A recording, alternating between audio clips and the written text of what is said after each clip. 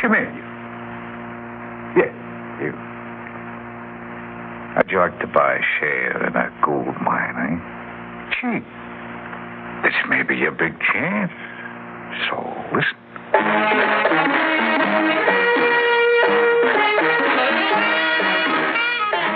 Theater 5 presents Found Money.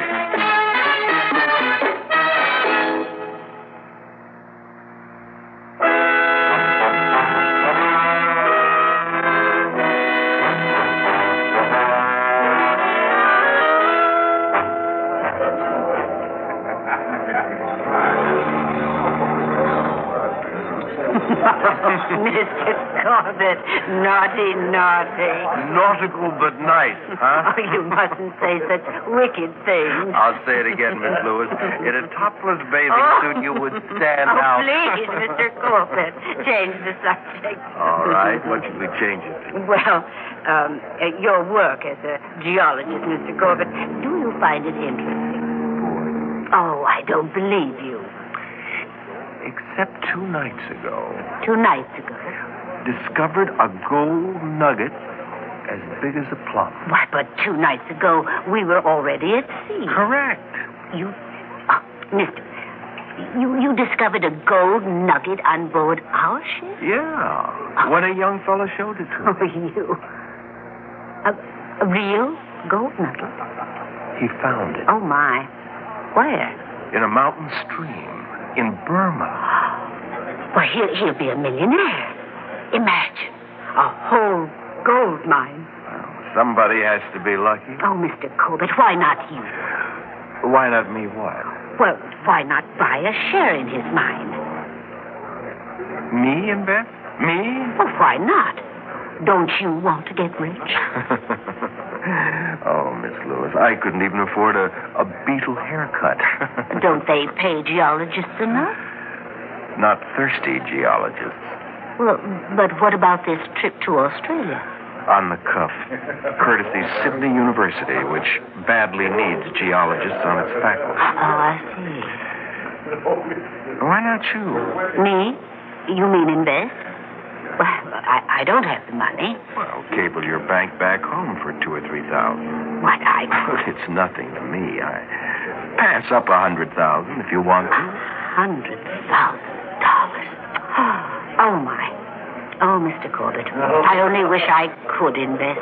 That's a chance of a lifetime. Yes, I know. But when I got home, I wouldn't have a cent left. Oh, come on now. No. Miss May Lewis, the designer of children's clothes, broke?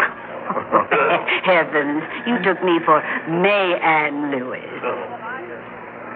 You're not? Oh, I only wish I were. No, I'm just plain May Lewis, a school mom from Sioux Falls. Sioux Falls? Yes, I'm on sabbatical. It took me 10 years to save for this trip, Mr. Corbett. So you see, Yes, I see, all right. Oh, imagine. A gold mine. Oh, well, maybe opportunity will knock again sometime, Miss Lewis. Well, I'll see you around. Oh, Mr. Corbett. Oh, dear.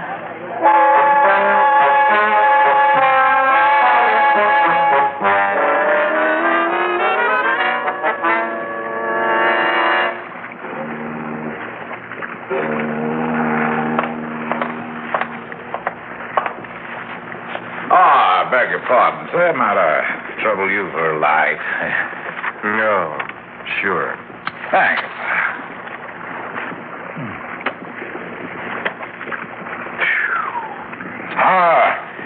By the way, I couldn't help overhearing part of your conversation with the lady in the dining room. No?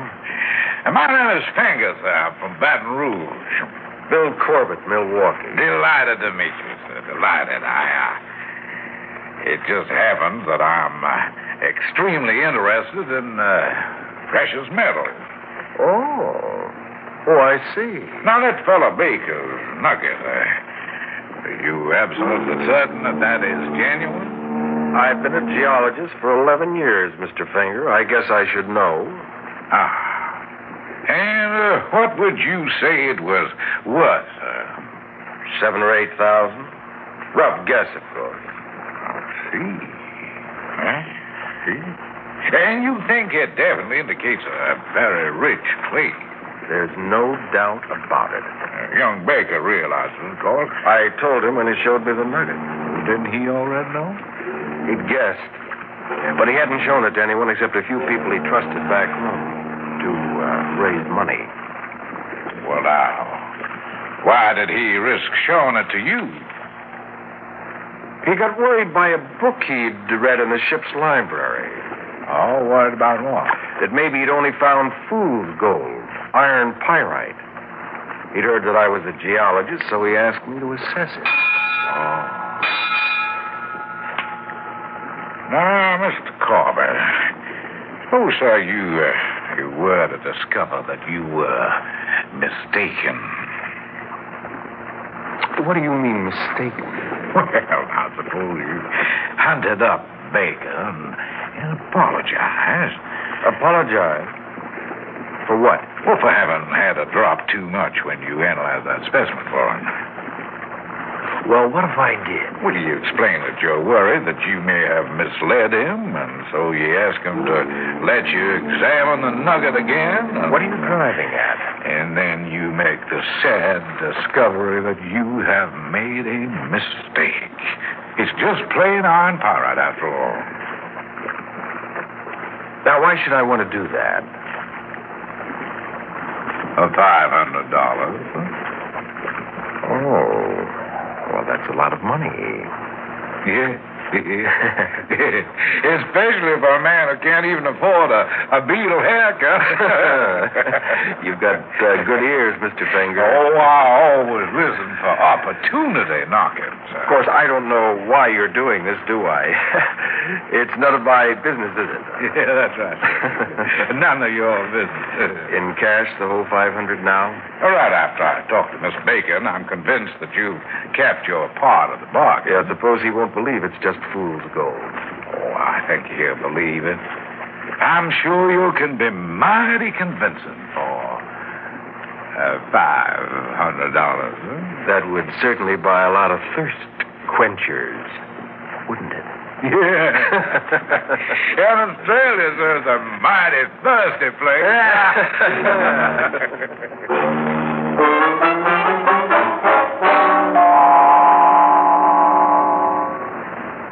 Now, let me get this straight, Mr. Finger. You mean you want to buy 60% interest for $1,000? Yes, that's right, my boy. But I already told you it's not a real gold mine. Mr. Corbett said he'd made a mistake. It's just iron pyrite. Yes, I know, and I admire your honesty, young man. Well, then why do you... But I'm a gambler, son. Nothing I like better than a good long shot. I'm a very lucky man. You still think there's a chance it might be real gold? Chance in a million, maybe? And you're willing to bet $1,000 on it? When I win, son, I like to win big. Well, if it'll ease your mind, we'll spell that right out in the contract, that I'm buying 60% of whatever is in that load of yours. Iron pyrite, gold, or bits of pie. Now, how's that, son,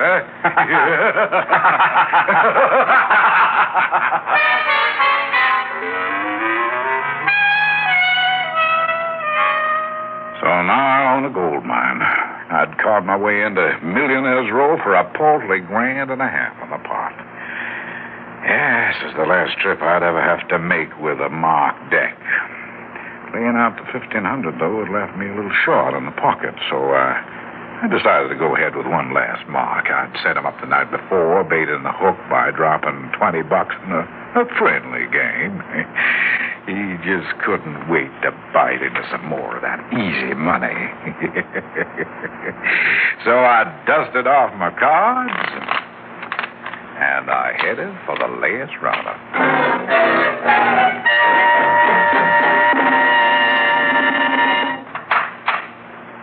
Baker?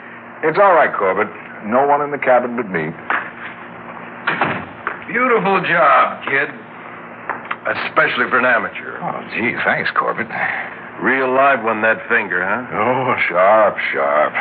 Did he ask to see the gold-plated gizmo? Oh, sure. Figured. Okay, let's have my half. Sure.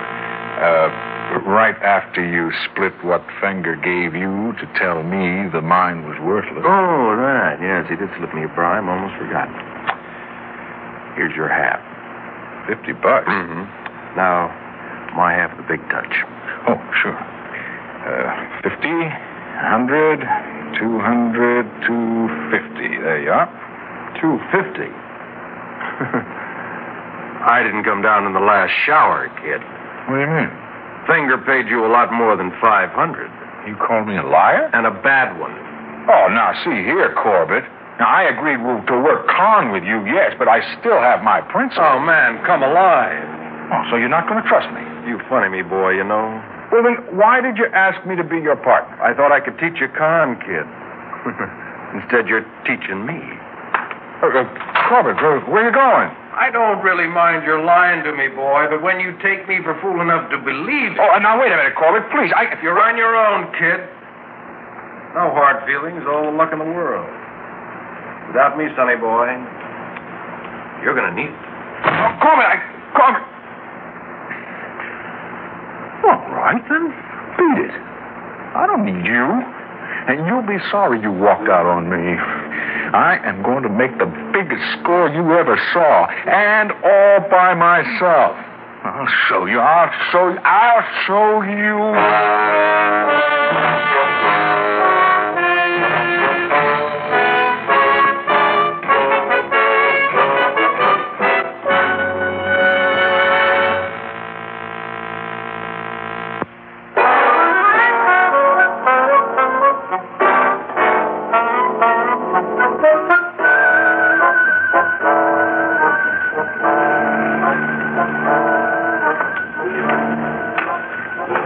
I was walking along the subdeck, worrying about Corbett's breaking up our partnership, and wondering how smart I'd been trying to give him the short end of the deal. It wasn't just the extra $250 I wanted. I just couldn't resist seeing if I was smart enough to con an old con man. Well, I got away with it, but I'd outsmarted myself. Now, how could I work con alone? And what kind of con? The gold nugget bit we'd worked on Finger was all Corbett's ideas. Now, what could I do for an encore? And without Corbett? Suddenly... Hey! Oh, I'm so sorry. I beg your pardon. What for? For falling on you like this. Oh, my pleasure. Isn't every day a beautiful girl falls right in a fellow's arms? There you are. Thank you. Okay? Yes, thanks. What's your name? Faith Richardson. Miss Faith Richardson? Mm-hmm. Oh, good. I'm Pete Baker. Well, how do you do? Oh, please, sit down. Oh, thank you. I've been saving this deck chair just for you. You didn't even know me. I wanted to. From the first day out. You never even spoke to me. Well, how could I? You're always with your father. You really did notice me, didn't you? I'm flattered, Mr. Baker. Oh. Call me Pete. Please? You're going a bit fast for a missionary's daughter. Missionary? You? Why so surprised? Well, your hair, for instance. Oh, what's wrong with it? Oh, it's wonderful. Like an orange sunset. Missionaries' daughters aren't supposed to have hair like orange sunsets. No. Nor long eyelashes. And eyes the color of the sea along a coral reef at sunset. Well, they're very beautiful, Mr. Baker. So are you, Miss Richardson. And why else don't I seem to you a suitable daughter for a missionary? Well, your father wears a business suit. Well, he's not affiliated with any church. A missionary without a church? At the moment. Well, he did belong to one, but he left it. Why? Well, Oh, there's Father now.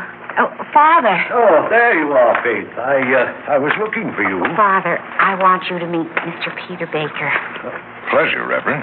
Well, how are you, young man? Oh, please, join us, sir. No, thank you. No. Don't get up. I'll just sit here on the arm of Faith's chair.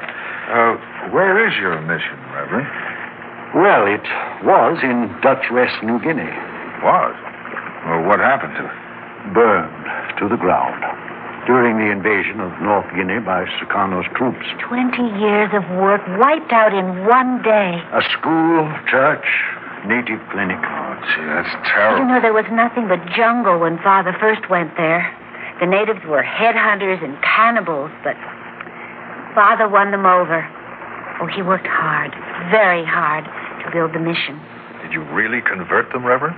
Father civilized whole tribes. Now, I simply helped some of my brothers unfortunate enough to be born in savagery. There ought to be more men with your kind of dedication, sir. But what happened after your mission burned? Well, the natives lost their faith in the power of heaven to protect them. They became pagans again. Gosh, that must have been tough for you. Father managed to escape. More dead than alive. How did he get out of New Guinea? Well, an Australian oil expedition spotted him and flew him south to Townsville. Well, Faith, where were you all this time? College. Oh, on a scholarship. And your mother? Well, Mother died 3 years ago. I'd wanted to drop out and join Father in New Guinea then, but... I still say the jungle is no place for a young girl, Faith. Oh, now, Father, you know you need me as a nurse. You're still in poor health, sir? No, that's poppycock. Oh, really? Is that why the church board wouldn't hear of your going back? The church board, pack of fools. And the jungle at your age, Father? Rubbish. Moses was almost 90 when he led the Israelites out of Egypt.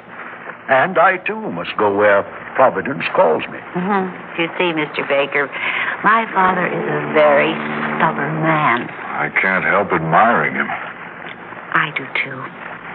That's why I dropped out of college to go back with him. Against my wishes. Well, I'm as stubborn as you are, Father. Oh, then the church board finally came around, huh? No, unfortunately. They washed their hands of the mission because the natives had turned on Father. But you're going to New Guinea anyhow. Entirely on our own, Mr. Baker. The mission must be rebuilt, all of it.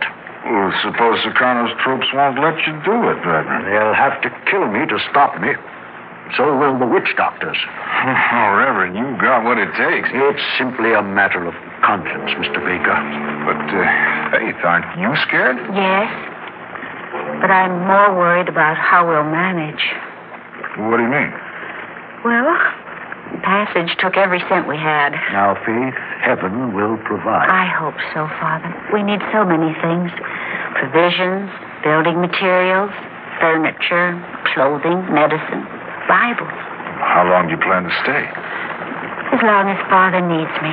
But you might be... You're so young. Well, I couldn't let Father go back into the jungle alone at his age. Mr. Baker, I've lived selfishly long enough. Now it's time for me to make some of the sacrifices Father's been making all his life. I couldn't live with my conscience if I didn't. Oh, but be realistic. You have no funds. Something will turn up. Oh, now look. Well, now look here. I'd like to... Well... Here, take this. Oh,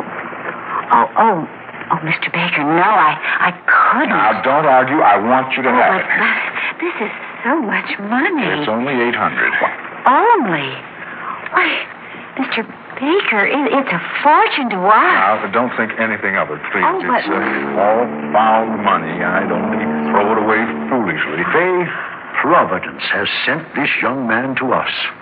We shall name the new mission after him. Oh, gosh, Reverend. It is the least we can do to repay your charity, young man. I shall never forget your magnificent gesture. Nor I, Peter. Father and I have taken you to our hearts.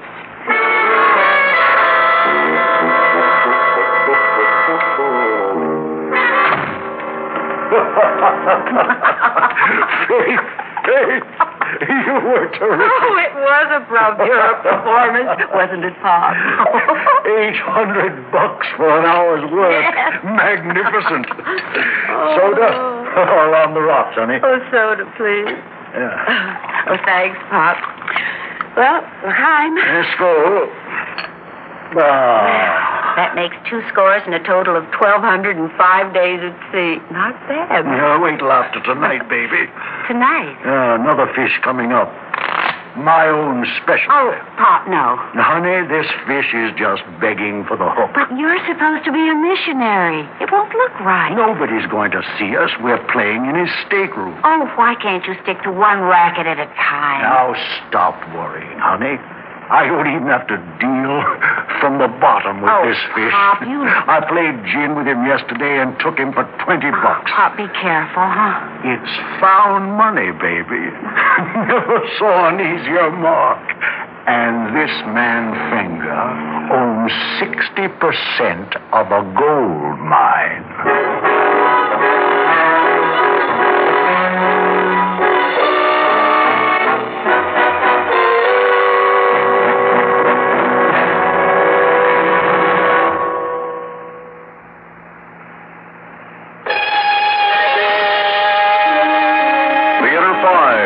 Presented Found Money, written by Jules Archer and directed by Ted Bell. In the cast, Cliff Carpenter, Evelyn Juster, Ian Martin, Stan Watt, and James Monks.